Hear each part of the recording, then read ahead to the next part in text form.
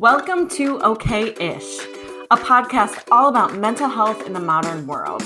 I'm Mary Ellen Dance, a licensed mental health therapist, here to strip away misunderstandings about therapy and share exactly what I do in an honest way. Don't worry, you won't hear inspirational quotes or be told to spend more time doing self-care. I'm here to get to the real stuff using my own experiences as a therapist and as a really messy human being. Come and laugh at yourself with me as you learn, not how to become great, but how to become okay-ish. Hello, and welcome to Okay-ish. As always, I am Mary Ellen Dance, a licensed mental health counselor and a very okay-ish human being. Today, I am so excited because I have with me one of my good friends, Renee Lapointe. Renee is the owner of the Mediation Center in Rochester, New York. She's been in private practice for 12 years and has worked with hundreds of couples going through separation and divorce. She is an accredited member of the New York State Council on Divorce Mediation. She's also the current president of Rochester Association of Family Mediators and the immediate past president of the New York State Council on Divorce Mediation, and serves as the vice president on the board of the Collaborative Law Association of the Rochester area. Don't worry, she'll explain what all this means in a second. Her undergraduate degree is in psychology and sociology, and she actually has a master's in counseling. So she worked as a counselor, but when Renee went through her own mediated divorce when her 3 children were young, and that helped her find her way into the field of mediation through that experience. Parenting her children and ensuring their emotional health has been a priority in her personal life and is also a priority for Renee when she's working with couples in the Mediation Center. Oh my gosh. Thanks so much for coming on, Renee. Well, thanks so much for having me. We're happy to be here. I didn't know. I've known you for a long time, and I didn't know you were the fancy president of all these different mediation associations. Now you know. Now everybody knows. It's so fancy. Can you first start off by telling us what divorce mediation is, what you do? I'm sure we've all heard of it, but what does that mean? What do you do? I know you've worked with hundreds of couples, but if you could just go in a little bit depth about that. Sure. So mediation is a process option for couples separating or divorcing that does a few different things. It keeps couples out of court, keeps attorney involvement minimal, keeps your costs down. What I think mediation most importantly does is keep the decision-making with the couple themselves. So they have to make all the same decisions they would in a court-based process with attorneys. It's just how they're making the decisions is different in mediation. So very generally, I sit down with the couple. This past year, it's been more over Zoom and virtually, but it's nice to have that option to allow us. I have clients now that are living across the country that couldn't be here in normal situations before we all got more used to doing things virtually. So it's another great tool for mediation that we can now do virtual sessions. But anyway, couples have to make those same decisions. It's just how they're doing it. So I have a private office that I'm now seeing people in person again after the crazy year of 2020.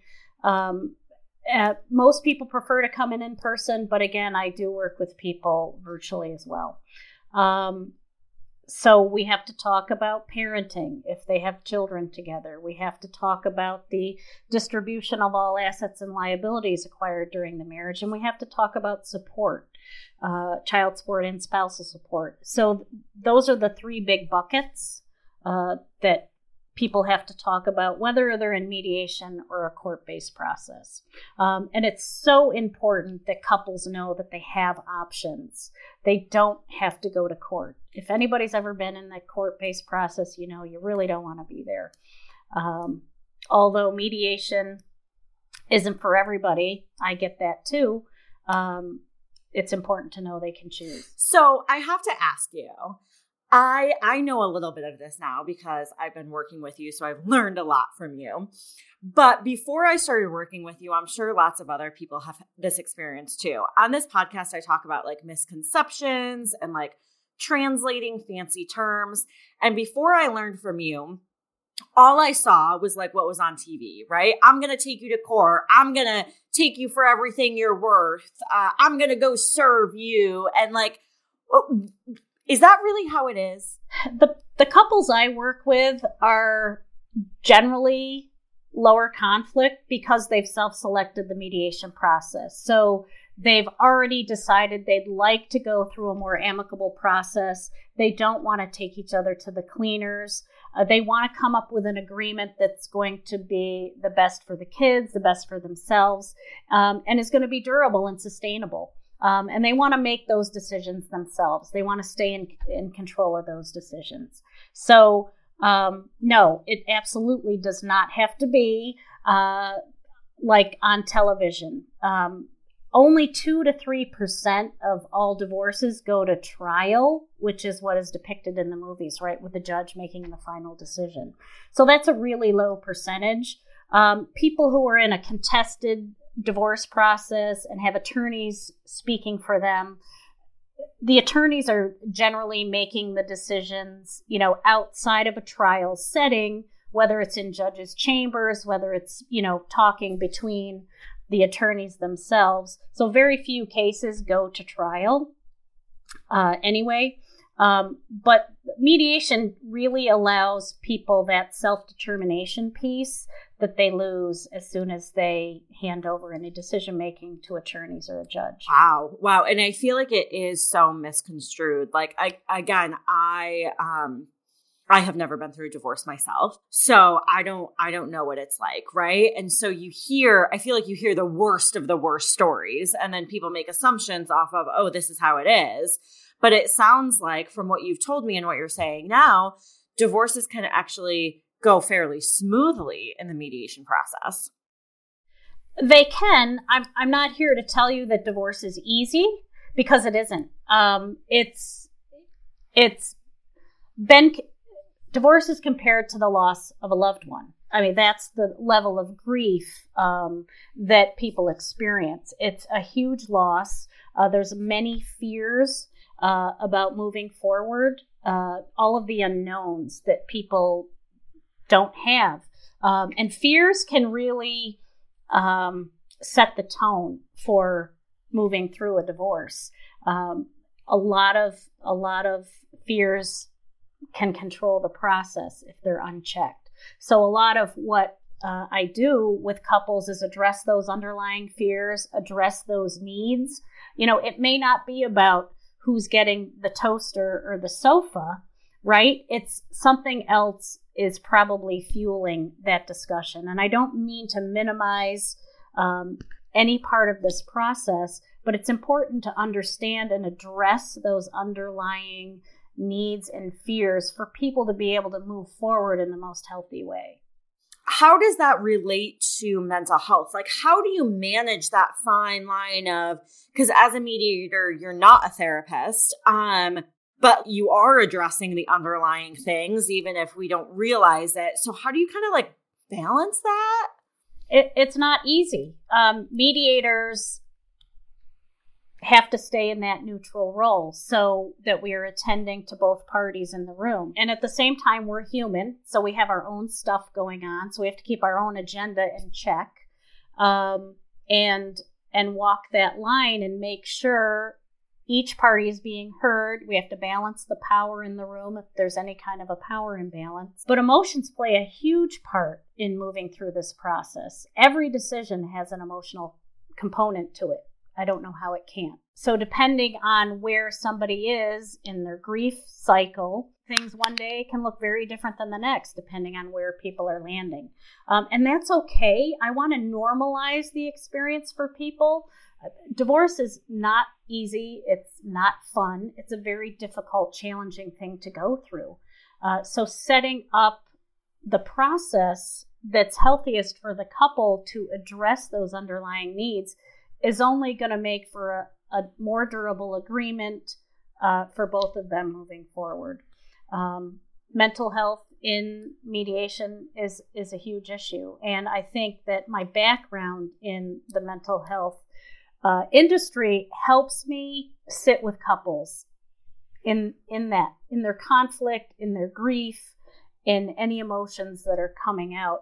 Silence is a tool I use a lot, because letting people sit and be present and process is something that mediation can offer couples that something in a less kind process will do. One thing that, speaking of like these emotions and these fears, one thing that I know you and I have talked about, but I talk with my clients a lot, whether they're going through a divorce or another very stressful life event, is to not make any big decisions, right? Like not make any big decisions when you're, sobbing on the floor. Like you're not going to make the best decision. And so I imagine in divorce, that's very hard because emotions are all over the place. So like as a mediator, how are you able to mediate when people are like, when you can like see people making decisions based off of their emotions versus based off of what they might actually like want or need or what's best for them? I think everybody's process looks different. And I think acknowledging where people are at any given time is important. If I see somebody who is not in a good emotional place, maybe we end the session for that day. And we take time to reset and decide to meet again. Mediation is a process that's very customizable for people. So we can move at whatever pace people are comfortable with. It's not like you have to be in court on this day at this time to be heard. And if you're having a bad day, it doesn't matter. In mediation, if you're having a bad day and you need to reschedule, then we're going to reschedule. It's critical to be in the best place you can when you're making these decisions. And to your point, people are not the best versions of themselves when they're moving through this process. When people are in crisis, retention isn't there. You can't focus. You need to take time to process decisions, think of long-term impacts and implications. So this process allows people to move at that pace, whatever they need. Now, people are oftentimes in different places emotionally when they come in my office. So one person has made the decision to the divorce. The other person doesn't want a divorce. So you have to balance all that out and move them at a pace that is comfortable for both of them. It may be too slow for one person. It may be too fast for the other one. So you've got to find that balance. They're both going to benefit from finding that balance and from making good informed decisions, which is an important part of this process. I am so glad you brought that up because I think I've shared with you before, when I see couples for couples counseling, sometimes it happens, but most of the time, one or both of them has already made the decision that they want out. And then, they're kind of using counseling as like a last ditch effort. So I'm all about preventative couples counseling. Do not come when it's a last ditch effort because it's not my job to change one or both of your minds. Can we work on effectively communicating how to go about things? Absolutely. But I feel like one of the hardest things about working with couples is when I can very clearly see that one person's out and the other person maybe is in denial or can't quite see it yet. It's really tough. Yeah, agreed. And you're right. You and I have talked about this quite a bit. Although I'm a divorce mediator, if I have a couple in my office and I'm hearing from both of them that they're not sure they want to be in my office, I'm sending them back to you or to somebody else for some couples work. I want to be available to offer this process for couples who at least one of them is sure this needs to happen and they need to come apart, and then work with them to create the most healthy agreement for everybody moving forward. But if there's doubt on both sides for both of them, I want to refer them back to work on the relationship. Especially when there's children involved, turn every stone.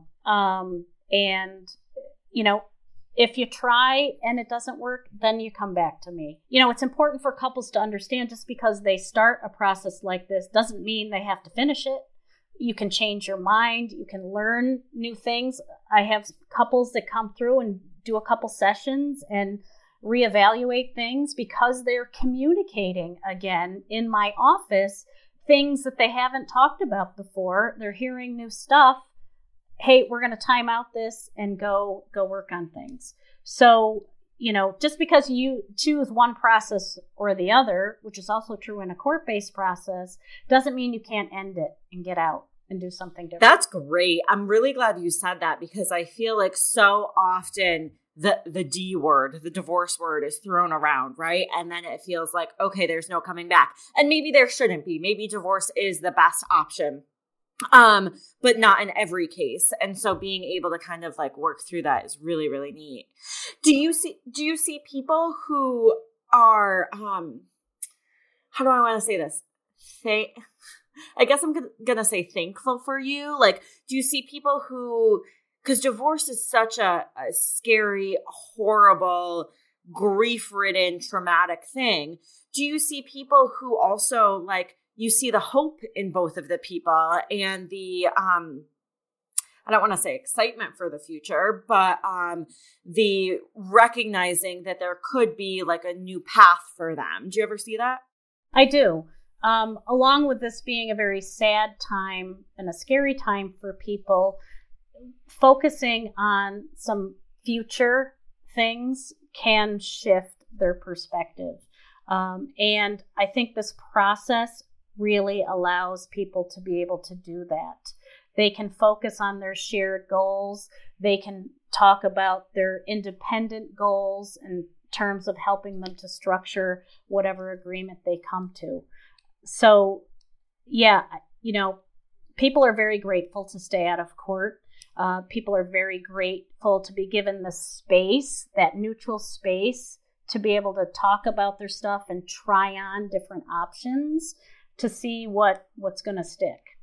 I love that. Yeah.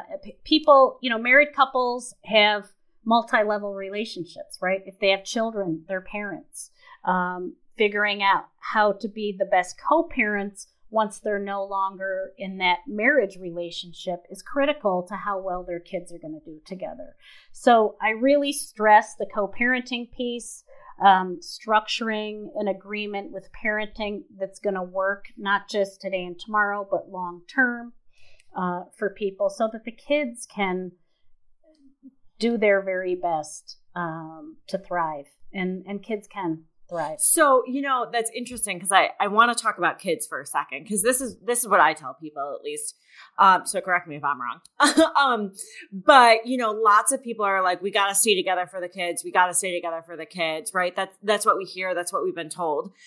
But at least what I've seen in my work is those people who stayed together for the kids, those kids are now grown up and saying, I wish my parents had gotten divorced.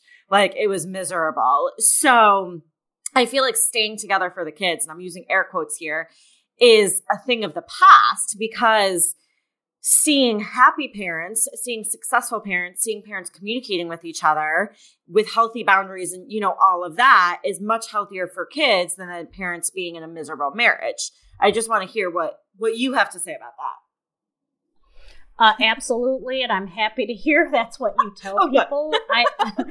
I agree. And listen, there are different philosophies out there. And that's one of the misconceptions I hear a lot in my office, is that we have to stay together for the kids. You don't want to model a bad relationship for your children. That's setting them up for bad relationships of their own in the future. They need two happy, healthy parents, whether you're living together as a married couple or if you're living separately. The most important thing to your children, in my opinion, is that they have two happy, healthy parents. So I was reading an article, and oh my goodness, I don't know what it's called, but this new thing that some parents are trying where the kids stay in the house and the parents go in and out. Nesting. Yeah. So that seems not healthy to me. Well, I often talk to couples about nesting, and I have a lot of couples who do nest. I think it's an option. I think it's good. It's a good option for a limited amount of time. Okay. So it's super challenging from a financial perspective to be sharing one household and all those expenses than to come apart and have to support two households with what can be the same amount of income, but you're really increases those expenses. So a lot of couples need time for that transition. They may want to keep the kids in the marital residence for a certain amount of time, whether it's to finish school or just not to give too much change all at once. So they will decide to nest. And again, it's not a bad option for couples, temporarily speaking. I don't see it working well long term, because then you're not able to move on in other parts of your life. And it really depends on the level of conflict between the couple, whether it's a realistically good idea or not. So I have a lot of couples, and maybe you don't know the answer to this, and I'm sure that it's different for different people, right? People have to figure out what works for them, which is part of why mediation is so great, because they have the opportunity to do that. Like you said, try on different options. But I have worked with a fair amount of divorced people or people going through divorce who still want to do holidays all together with the kids, vacations all together with the kids, that kind of thing. And I often will tell people, if you're able to, right, like do what's best for you, but also we don't want to confuse the kids, especially when it's little kids. We don't want to confuse the kids to be like, wait, we're living apart, but we're spending all these holidays together. Maybe mom and dad will get back together. Like what are your thoughts on that? Yeah, I think that's complicated. I think you've got to look at the developmental ages of the kids, right? Which I think is what you're suggesting. I don't think it's a bad idea to spend some holidays together. I always tell my couples, you're redefining your family, you're not ending it. So being clear about what the new definition is, I think it's important for the parents to be on the same page with, and then communicate that at an age-appropriate level to the children. I know in my own divorce, we would always spend Christmas morning together until the idea of Santa Claus was no longer real, so that we could share that time and excitement with the kids, because that's what it's about. At least in my family, for the kids was Christmas morning and Santa. So we would go in together on the Santa gifts and want to both be present for them opening it and excitement. And, we sort of scribbled lines differently. They don't have to go in a straight line when you're doing this co-parenting thing. You've got to do what works for your family. A lot of people, there are a lot of Greek choruses out there. So it's important to understand every family's different. And just because you have a friend whose family does it one way doesn't mean you have to do it that way if it doesn't feel right for your family. That's awesome. That's really, really great. And you told me something about when kids are 11 years old. What happens at 11 years old? There's research out there that shows that children under the age of 11 can tend to adjust more easily to a parent's separation or divorce. Once they hit adolescent years, it's a little more challenging for different reasons. And, it's a mistake to generalize and say every kid is like this and this holds true all the time. I don't think so. I think kids are very individual. Kids, chronological age and their developmental age needs to be considered.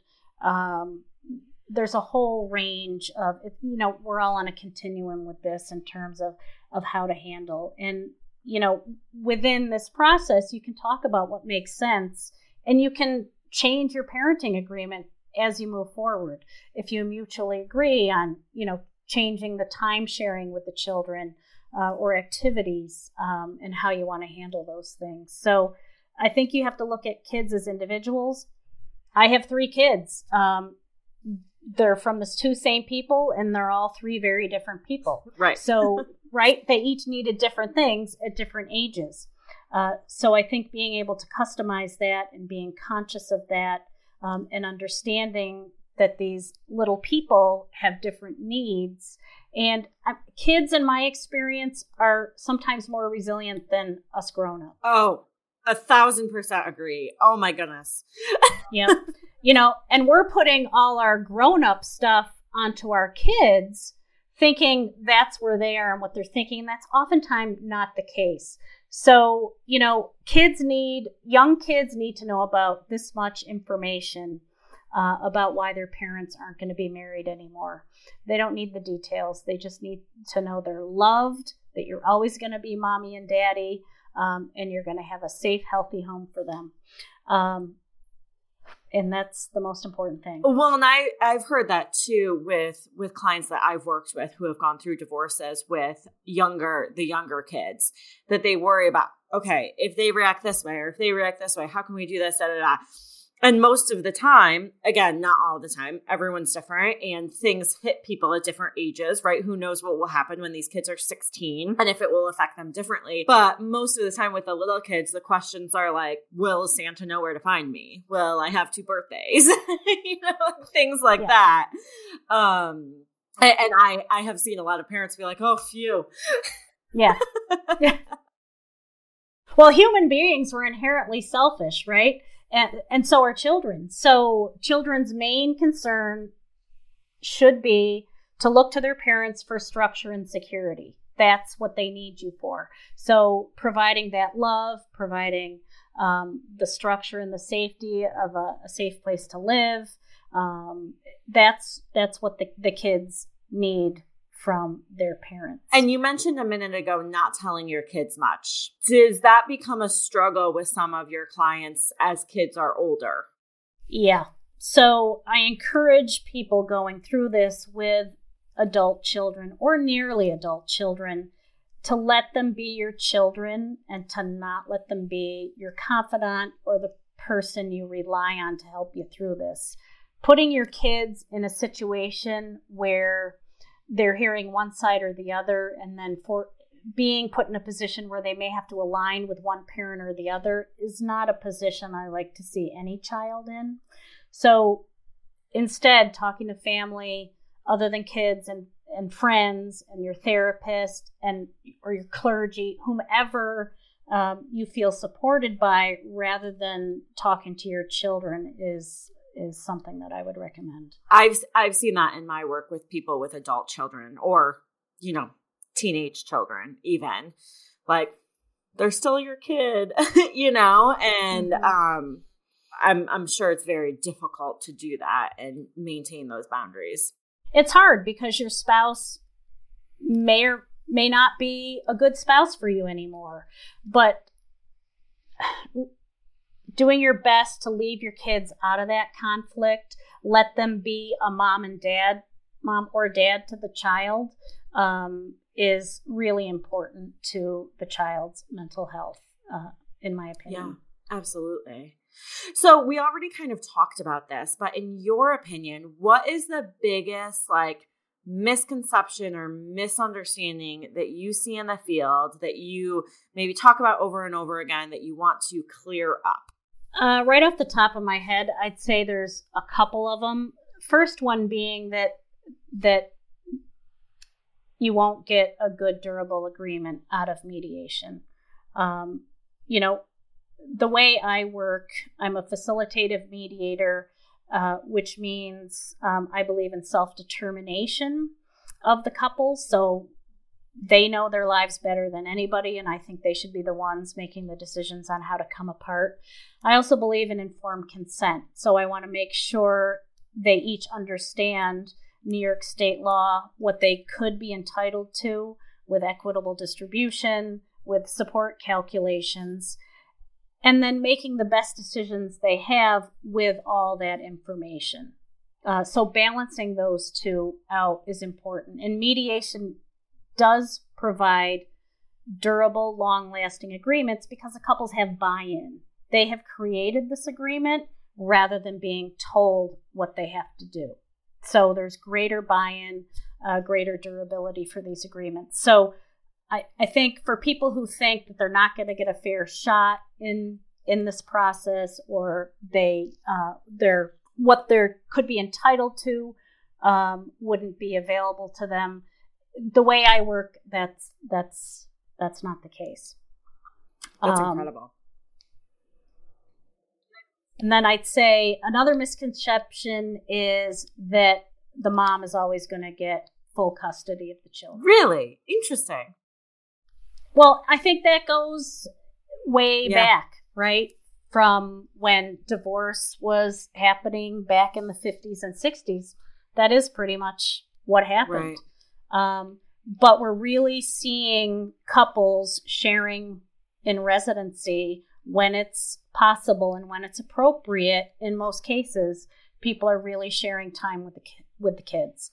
And that's so important to the children's development to have two parents involved as much as they can in the kids' lives. Now, granted, we have to look at the age of the children and, work schedules of the parents. There's a lot of factors that go into this. But just to understand, we don't want mom or dad to feel marginalized as a parent. Wow, that's incredible. It's almost scary. Again, I've known you for a few years, so I've just learned a lot from being around you, but it's almost scary how little people know, right? And the misconceptions and the assumptions that we're coming in with, from what I said, what we hear on TV, or maybe what was happening in the 50s or 60s, or, maybe someone we know had a horrible divorce. And so we're basing all of it off that. I think it's so important that you and other mediators and lawyers and whoever else are able to say okay, it doesn't have to be like that. You two get to make the decisions because you two were the people in the relationship. Absolutely. They have the information. They're the experts in their lives, and they should be making those decisions, in my opinion. Yeah. So what I'm hearing you say, Renee, is that divorce, you can still kind of be okay-ish throughout the process. You can. And again, it's not an easy process, but my whole goal is to support people where they're at, what their needs are, and they may be different from person to person and couple to couple, but it's about level of support. And I want to provide that as best as I can to each person in the room to make it as okay-ish as possible. Thank you so much for coming on. If people want to find you, where can they find you? So my office is in Brighton, off of Allens Creek Road. We're in the park at Allens Creek, 150 Allens Creek Road. You can find me on my website at mediationctr.com. My email is Renee, RENEE, at mediationctr.com. Or you can call me at 585-269-8140. I'm happy to answer any questions that people have. There is a lot of information on the website, but if you have other questions, please reach out. I love that. And I love how you worded it, and I'm going to butcher it so you can jump in. But just because you start the mediation process doesn't mean you have to finish it. And also, it's not ending a family. It's redefining a family. Thanks for helping people do that, Renee. Oh, absolutely. I love what I do. It's some days are more challenging than others, but I feel like I'm really offering people a good service and helping guide them through this difficult time. Yeah. Awesome. Thank you so much. Go check out Renee. She does, I will second, she has great information on her website. It's great to learn about understanding your options, understanding what these, buzzwords that we hear about actually mean. So thank you so much for being on here. Oh, you're welcome. And if anybody goes to my website, my video is in need of updating. You will see that my hair is very dark. That's still me. That was several years ago. So people listening can't see Renee right now, but Renee has beautiful silvery hair.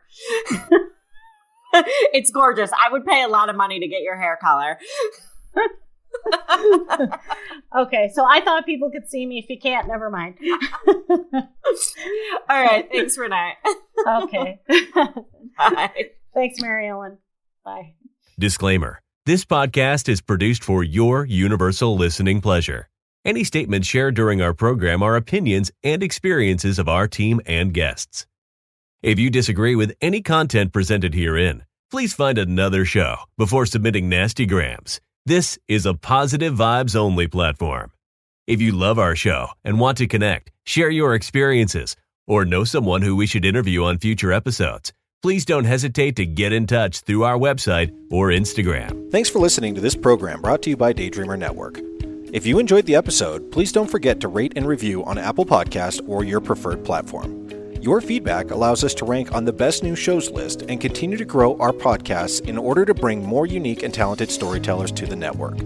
To check out our shows, including programs about relationships, sports, business, nutrition, leisure, and more, head to www.daydreamernetwork.com. We look forward to seeing you back next week for another great episode. Have a wonderful day.